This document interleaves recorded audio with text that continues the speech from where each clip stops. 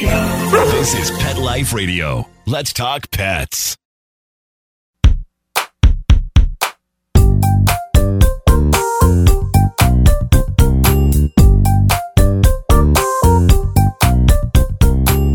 Hello and welcome to Vet Candy's podcast In Other News, a podcast to expand your idea of what is impacting the veterinary world, veterinarians, and all animal care professionals as humans. We are your co-hosts, Dr. Jen and Dr. Jason Chatfield. If you are not yet a Vet Candy subscriber, why not? Please subscribe for free today at myvetcandy.com. You can also reach us if you just want to spout off or tell us how awesome I am at jen@myvetcandy.com. Or Jason at myvetcandy.com for all of you serious listeners that really have some concerns or questions. Go ahead and email me. They'll be dealt with. Our topic today is African swine fever. In other news, African swine fever, it's an issue. Listen, I hope we have someone on that can tell us all about it because I don't have any idea what this is. I have no idea. I'm going to learn like normal a whole lot of stuff this morning, and I'm very excited about it. Jen, I know you love pigs, but come on, what's going on here? I do love pigs. And so I'm incredibly excited for our guest today. And as all of our news hounds in the Candyverse know, I also love infectious diseases. And this is a new one for most people. So let's get right to it because as Dr. Jason indicated, we are not the brains today. We have with us our very special guests. We have Dr. Doug Gladue and Dr. Manuel Burka. Hey, guys. Hey, how are you? Hello. Yes. And so they're going to talk with us about African swine fever. And the reason that they are going to be able to geek out with us is because they work at that mystical place. Jason, do you remember that mystical place from when we were in school? It's, Disneyland? No, Jason, Disneyland. No, it's this mystical island. I think it's like off the coast of New York, maybe. I know it. Are you trying to get me to say it? Of course I know. Yeah, say it. Right. Are we talking about Plum Island? Is that what we're talking about? That's right, people. Good. Yeah, I was trying to set me up for failure. I knocked it out of the park. That's right. These guys work on Plum Island. So can you guys confirm you do work on Plum Island? It exists? We do work on Plum Island. Okay. Place. Excellent. And you work with African swine fever? That's correct. Okay. I hope so, because that's what my notes say. So I hope you work with African swine fever. Otherwise, I don't know what we're talking about today. Well, that's right.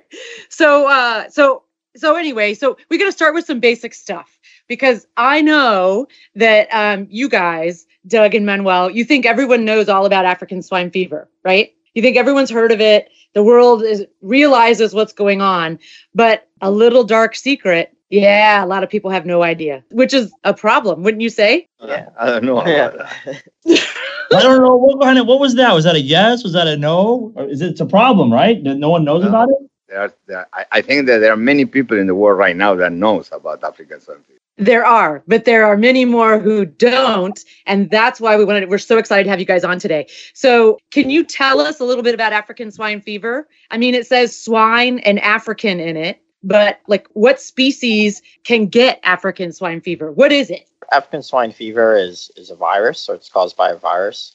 It's a very large virus that has over 150 genes. It's a DNA virus. It's kind of different than a lot of other viruses in the world. It infects wild and domestic pigs. Different strains of the virus have different virulence. Right now, probably why African swine fever is a problem, or a lot of people know about it, is it's causing a major outbreak in Asia. It was introduced into China last year. China is one of the largest, is the largest producer of pigs. And, wait, so China has the largest pig population, right? So, Dr. Jason, do you know where the U.S. falls in rankings for our pig population? I do. Where? Oh, you're not supposed to ask me that. Not first. Take it on faith that I do, and we're not first. I thought it was first, but maybe it's third. Are we third? Yes. Oh, sweet! Can I get some swag? Can you send me some swag?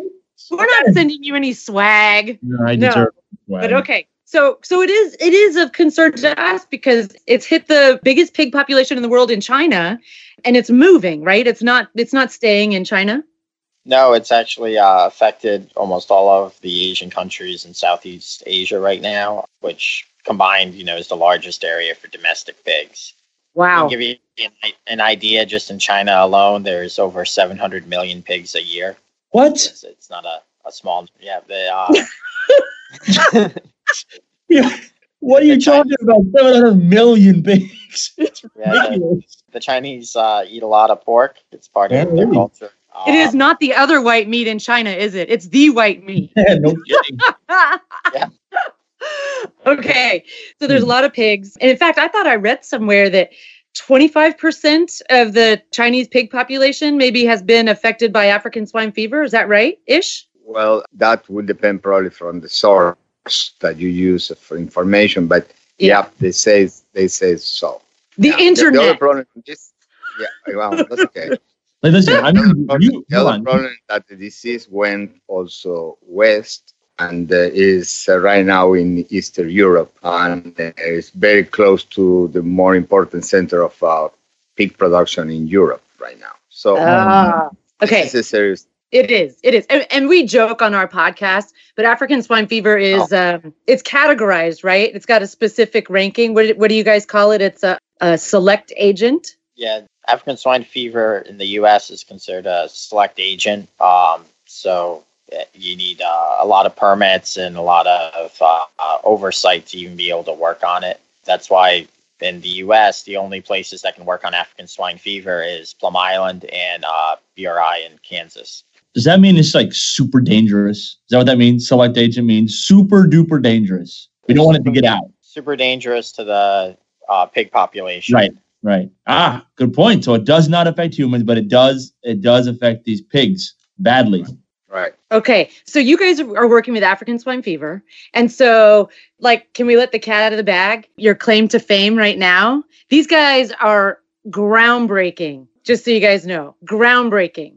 And right now, they're looking as best they can like regular guys and looking very humble. But they recently made a great advance. And it's a baby step in the land of vaccine development, but it's a huge, huge step.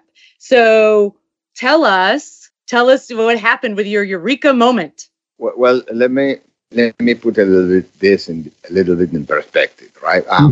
What we have now, and we are trying to publish, and we just patented, is a new virus where we delete one specific gene of that virus, and the virus became attenuated, means that doesn't produce disease in pigs. And when we use that virus to vaccinate animals get protected against the infection with the wild-type virus. But when I say put in perspective, this is not the first vaccine candidate that we produce here in Plum Island. This will be actually the fourth, right?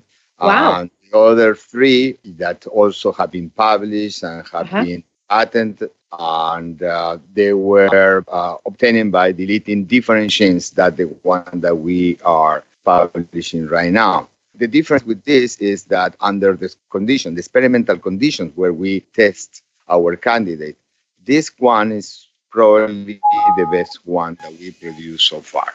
Okay, and you say it's the best one. Why is it better than the other three? What causes you to say that? Well, again, under experimental conditions, our new vaccine, which we call I177L, which is the gene that's deleted from the full-length genome of African swine fever, is able to protect pigs at a very low dose, which is 10 to the 2. There's no residual virulence at doses as high as 10 to the 6. It offers apparent sterile immunity, and it doesn't appear to shed from vaccinated animals co-housed with non-vaccinated animals. The co-housed animals don't test positive for the vaccine. So the vaccine itself doesn't seem to spread from animal to animal. Okay. Which is an important factor for vaccination.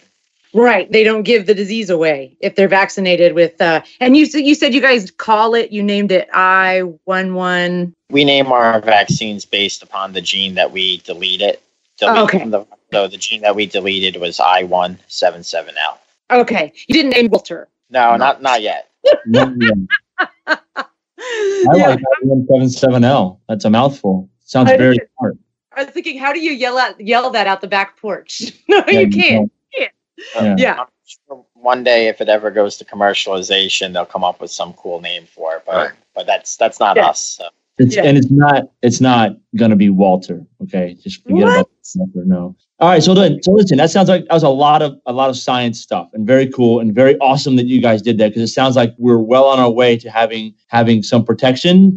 I'm going to use this ASF. Can I say that? Is it okay? Is it too soon? Can I say ASF? Totally legit. Okay, let's do it. All right. So you guys are trying to get a little bit closer, or it sounds like you're getting a lot closer, but I just don't want to, ring your own bell there, but to vaccinating, helping protect the world from this disease. Is this correct? This is what we're saying here, right? Yeah, but say this, but These are the we have to be really cautious in what Yes. we're saying, Of course. because Yes. from what we have right now, that is the experimental proof, the proof of concept at the experimental level that this Yes. work fine. From there to really say that we have a vaccine that can be used out there in the real world, there are a lot of further evaluations on different aspects of in terms of security, safety, and efficacy on the real conditions that we don't know right now if this vaccine is going to be. And that sounds truly, truly authoritative, because you have a great accent.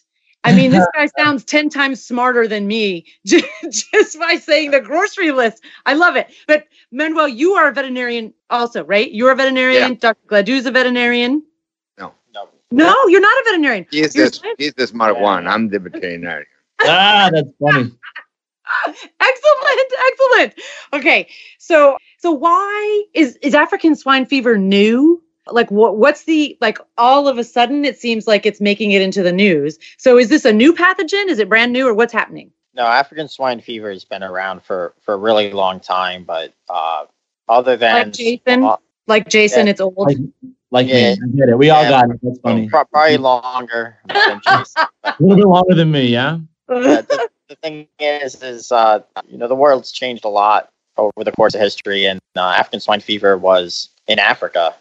That's where the name came from for many years, for over 50 years at least. And it, for the most part, was contained in Africa, but it's now in today's world with airplanes and people move in and trade, movement of products and movement of people can spread things around the world. In 2007, African swine fever entered the Republic of Georgia, and that's where it kind of escaped Africa. And in the last 12 years or so, it's really spread all across Asia and across Western Europe. The reason why it's a concern is in these very dense pig populations such as China, where they rely on pigs for their protein source.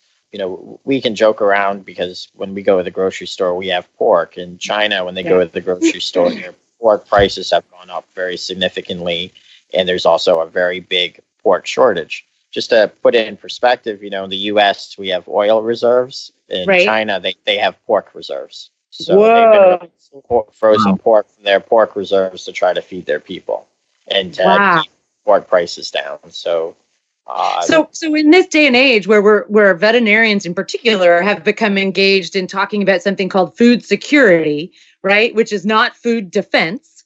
So food security is, where is my next meal coming from? I'm secure in knowing where my next meal is coming from. This is a big deal in Asia. Yes. Yeah, yes. Because people are going to lose their food security because that's what they're accustomed to eating. So is this a really contagious virus? Is it really easy for one pig to give it to another? And how is it transmitted? Is it pig to pig? Is it vector? Like, what's happening? Okay. The disease, it can be transmitted from one pig to another if they are in contact. That's okay. Easy. Now, it's not an airborne disease. I mean, it's not a disease that can be transmitted through the air, like a foot and mouth disease, for example. Okay. And there is vectors. There is like a tick. Ticks are vectors, although it's not critical for the keeping the disease in a geographical area where we know, for example, that ticks are not available, and they have been forever. So we understand that. But probably the main reason why the disease is spread and it has spread so fast is because human factors. Okay. Trading pigs are probably not very poor management of the outbreaks and things like that. And we believe that that is the main reason why the disease spreads so fast in such a large area, geographical So area. does that mean that people are taking live pigs and transporting them? Or do we know what the thing is? Is it dead pig, live pig, meat, blood, my shoe? It's a very tough thing to really say what we know. Yeah. But, Because then you'd have to kill us. Is it like that? Is it? Then by all means, China's- keep it to yourselves. Yeah, China's a different world than the U.S. Of course. A lot of the initial outbreaks were thought to be that it was coming from contaminated feed. Oh, yeah. There's a lot of reports of illegal pig movement in China. for Sure. example, where you got to think of a farmer that their sole source of income is their pigs, and Yeah. if their pigs are getting sick or might the neighboring farms getting sick, you either report it and lose all of your income, or you quickly sell your pigs and at least make something. So I think it's a different situation than it is in the U.S. Well, but I think I think that's not necessarily true. I think we have significant regulations and a lot more eyes looking in the U.S. But it's like diseases like foot and mouth disease. Could face the same situation. Essentially the same choice. It doesn't matter the country. I would hate to be in that position. That's a tough choice. But what's interesting also is that there's another pig disease. It's one of my favorites. And it was the similar situation when it kind of escaped from where it initially showed up. And that was the Nipah virus. It was initially limited to this little village. And then some guys smuggled, a couple hundred pigs over to the village next door because those guys wanted pigs. They would need to get rid of their pigs. And then it showed up in that village. It was no longer contained. And then it went nuts. So we know that that's not unusual to happen with emerging pathogens. So interesting. So how did you guys come up with this idea to, make an attenuated vaccine instead of a killed or a recombinant or, modified? Like how'd you get here? Well, actually, people have been working in African swine fever for years, right? And the first thing that they tried was inactivate the virus, or inactivate it by different ways and put it different parts of the virus, and nothing really worked. And it was back in the late 90s that or the last century, people start realizing that the only way to really prevent the disease will be by using attenuated strain of virus. Attenuation of the virus could be done in different ways, from just getting a natural attenuate isolate from the field and use it as a vaccine. And when you say, Dr. Borca, just so for all the news hounds listening in the Candyverse, when you say attenuated, you mean that this is changed or weakened? Is it a specific type of change? Yes. Okay. It was a case that you can isolate the virus from the field that is not producing the disease in the same degree that the other isolate. So if it is enough attenuated, you may use that as a vaccine virus. This is a little bit dangerous because since you don't know what are the genetic modifications, you don't know why the virus is attenuated. So it's not probably the best way to go. But that gives us the idea that in general, and not to us, if not people working at that time, that again, what need to be used for preventing disease is an attenuated strain of virus, right? That is not a concept new. I mean, there are many vaccines already in bed science and in humans. Oh, yeah. Attenuate the virus, right? Yeah. So the point here is that back in the last 10 years of 1990s, at Plum Island, we developed, the group of what I was working developed a technique to produce a specific gene deletion. So eliminate a specific gene from the genome of the virus. And if you are a little bit lucky, you can hit the gene, the deleted right gene that produce attenuation. And at that time, there were several viruses that were developed by deleting some of the genes. Were not the same strain of virus that is producing the disease that Doug was commenting in Europe and Asia right now. There are different strains. But we took some of those ideas and we start deleting similar genes in the Georgia isolate. The Georgia isolate is called Georgia because it has been isolated in the Republic of Georgia. And this Georgia isolate, when we did some of the manipulation, we got some results of attenuation. Not exactly the same level of attenuation that was described for other isolates back in 1990, but they were at some degree. And then based on that, we start adding new deletion of another genes, and so that's where those strains, those 3 original strains that we developed in the last 5 or 6 years. We started working with African swine fever here at Plum Island back in 2010. So when you're looking at it, because you guys told us that this is a DNA virus. Yes. And it's huge. It has like 150 genes. Is that what you said? So you're kind of playing bingo, right? Like you're trying to guess which one to delete. Well, maybe. Yeah, you can look at it that way. We try to do things a little more sophisticated than just bingo. Yeah, leave it to Jen to do that, right? All this fantastic science and she can bingo. Give me a break. I know you guys are doing it very different, very much more sophisticated. I apologize for her. I'm sorry. So look, but if you have 150 genes, you like something had to steer you to the first 3 or 4 that you started with, right? And it did. We used a bioinformatics pipeline to look at these genes and try to decide which ones would be our primary targets. And, looking at things like no one knows anything about most of these genes. So looking at similarities with other viral proteins, similarities with host proteins, similarities of motifs and stuff like that in the proteins. And from that, we kind of ranked our candidates, and we did several attempts, and we ended up where we ended up with a successful new deletion. So it wasn't a WAG, wild guess. It was a swag, scientific wild guess. No, I'm just kidding. Was quite educated, but let me tell you something. We made several attempts with other genes that didn't work. Yeah. So this is not that we select 2 genes and we were lucky because we're very well selected. There were other attempts, many other attempts that failed. And so the work to produce this is probably we are producing maybe less than 10% of the attempts give you an attenuated strain, some degree of attenuation. Yeah, so it looks like an overnight success, but it was many years and lots of hours of getting to the one that you eliminated and that you named I-177 or L177I, right? Lots of work. I-177L, but I-177L. Write it down for Pete's sake, all right? Walter. I'm going to call it Walter. All right. Okay. Yeah. So to get to Walter, it was a lot of work. But I think that's what happens with a lot of scientific discovery, right? It looks overnight success, but it's not.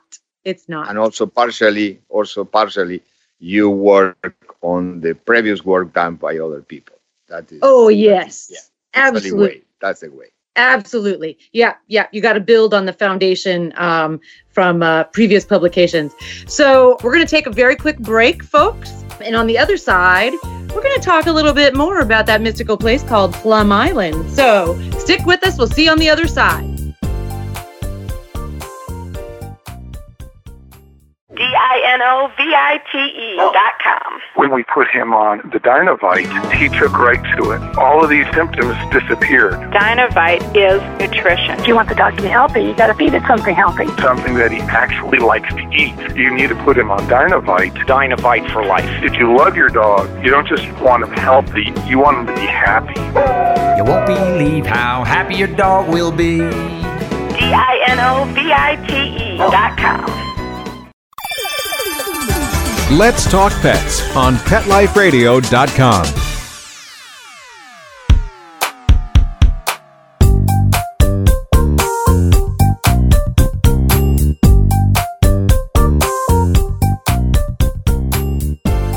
All right, we are back with two rock stars here, and we're talking about their work with African swine fever. So now we've learned that they might be good at naming new vaccines, but not so good at naming dogs.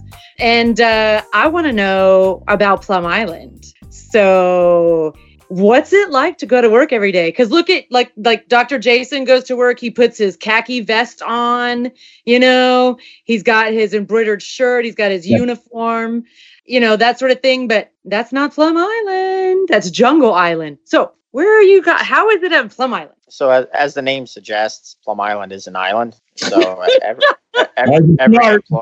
every employee that works at Plum Island has to take a boat to and from work. So every day we ride a boat Some days are more rough than others. We are getting down and dirty now. Wow. That's right. So is that like part of the job interview? If you can't handle taking a boat ride, you get seasick, you're out. It is. We've had people before say, "Oh man, I get seasick," and that's it. And they're out. Oh my God. Wow. The other part that's a little different for the scientific staff at Plum Island is that we are a BSL-3 facility. So to go to work, we biosafety lab. Yeah, it's a biosafety level 3 facility. And what that means is that when we go into the lab, we have to take off all our clothes. We go through a passageway and put on scrubs. We work all day, and then on the way out, we take our scrubs off and we shower, and we end up back in our street clothes. So there is a different process just to go to the office, right? But that's you got to the first couple of weeks is probably pretty cool, but then it starts to be, what? I got to do this every single day. Take this boat, get undressed. Oh, it's crazy, but that's really cool. That that's an interesting thing to do, to go to work, to be super safe. That was great. So Newshounds, you guys can't see us, but the two scientists just looked at each other and went, "Yeah, okay," and shrugged their shoulders. Yeah, but. Yeah, we're superheroes. We got big, broad shoulders. We can do it. Jason couldn't do it, but we can do it. No doubt. Yeah. Of course, I wouldn't get past the boat ride. It's excellent. So on Plum Island, like how many folks, like, am I picturing a cruise ship size taking people to work every day, or like a little speedboat or a John boat? Like, how many people are going to the island every day for work? I don't know our exact numbers, but to give you an idea, our boat can fit a tractor trailer truck on it. It is a ferry. It's not a little rowboat that we take to work. Excellent. So BSL-3, can you name us like some other pathogens that are BSL-3 so that we can get a little perspective on that? Foot and mouth disease is another disease that we work on at Plum Island, and classic swine fever is another disease that we work on Plum Island. So both of those are also BSL-3 and things that occur where we work. Again, dangerous stuff. Yeah, so classic. So you said classic swine fever or classical swine fever. So is that different? That's different, I'm assuming, from African swine fever. So what's the difference? We're actually working, we start working in our group, or our group start working in classical swine fever in 2001. That was the way that our group was put together. And we started working with African swine fever when the problem started being serious back in 2010. So classical swine fever is produced, they look alike clinical. Classical swine fever also is a disease that produces symptoms that are very, very close to those produced by African swine fever. And also classical swine fever, like African swine fever, depending on the viral strain that you are working with, can produce a huge different degree of different clinical signs. They are indistinguishable. If you see an animal with symptoms like African swine fever, you don't know if it's classical or African swine fever. The virus that produces classical swine fever is completely different. It's a small RNA virus, single strain, very small. We're talking about 14,000 bases against 180,000 in African swine fever. One is DNA, it's African swine fever, the other is RNA. Yeah. So structurally, as a virus are completely different. What we're hearing is that the land and viruses size does matter, right? Yeah. And for classification purposes, but yes. So that's interesting. Foot and mouth is like that, right? Because clinically, as a veterinarian, I can't stand there in a pasture and differentiate other vesicular diseases from foot and mouth disease, right? And so these swine fevers, these two are like the same way, because clinically, if I have a pig that I think has a swine fever, so they what are they, lethargic? Obviously, they probably run a fever. Skin, red skin, and can have some ugly symptoms also together, But they look alike. You can differentiate them clinically. Yeah. And so is there a high mortality rate? Do a lot of pigs that become affected with African swine fever, do they die? They succumb to it, or they just get really sick? Both CSF and ASF, as I say, depending on the strain of virus that affect, could go from subclinical disease to 100% of lethality. Wow. And how long is the course of disease in general? like am I looking at? With very aggressive virus, you infect animals, and animals could die probably around day 8, 9, 10. And are they shedding the virus that full time, those full 9 days? Since they present the first sign of the disease, that usually is they get lethargic and they start with the rise of body temperature. Yes, since then they shed the virus. They shed the virus. Wow. Okay, so I was peppering him. Dr. Jason, I think you had a question or comment. Those were all my questions. I didn't know if we talked about exactly what happens to this with this disease. Does it kill them? Are they dead? They just get really sick? And so you answered all of those questions. And so it's a little perplexing to me. You have all these high concentration of pigs over there, 700 million. It's an unbelievable number. And this disease is super aggressive in 9 days with a high mortality rate. And you guys have been working on this, has been around like a big deal for at least 9 years now, you say, right? Nine going on a decade. We should feel pretty lucky to be able to go get pork at all. It sounds like this is a pretty scary stuff. So my question is, how is it not taking out all the pigs over there? Right. How are they containing that? Right. Well, that's kind of a tough question, but it's for a lot of things is when a farm is positive, they basically kill off all the pigs in the farm. Right. Depopulate, right? Yeah. The fancy word, they depopulate. But that's not unusual when you have a select agent that's impacting commercial production, right? We saw that with the high-path avian influenza outbreak years ago. You want to go in and depopulate. Yeah, to prevent the spread. I totally understand it. So it was more of a statement of, just unbelievable that they have this really bad situation with this aggressive. I didn't realize the disease was so aggressive, is I guess my point. Well, that description that I did is at the experimental level, right? Yeah. When you do the same thing and when you see the same virus in the field, it's probably not as aggressive. Probably you don't 100%. In our cases, when we do the experiment, we get 100% of lethality with the parental virus, with the field isolate. But if you go to the field, that's not the case. Probably you can be an 80% or something like that. Oh, because 80. Many factors. Still pretty tough. Yeah. It's still pretty high. That's still pretty high. No, but what happened is it's difficult to really get measured, because once that the people see that the animals start getting sick, they start moving out animals from there. So the amount of animals that are in contact are less. So it's difficult to really put a number there. Yeah, I understand. Yeah, but really get 100%. Yeah. Okay, so we're going to take another short break, but on the other side, I'm going to bring up feral hogs, and we're going to ask these guys what that might look like. So stay with us. We'll take a quick break, pay some bills, and we'll be right back. Say goodbye to boring continuing education and hello to vet candy retreats. And make learning fun with adventure, fitness, and world-class education from the most engaging speakers in our industry. Reserve your spot today. Visit myvetcandy.com/retreat and get ready to have some fun. Oh, sure. It's all fun and games until someone ends up in a cone. That's right. We're animals. Deal with it. Pet Life Radio. Let's talk pets.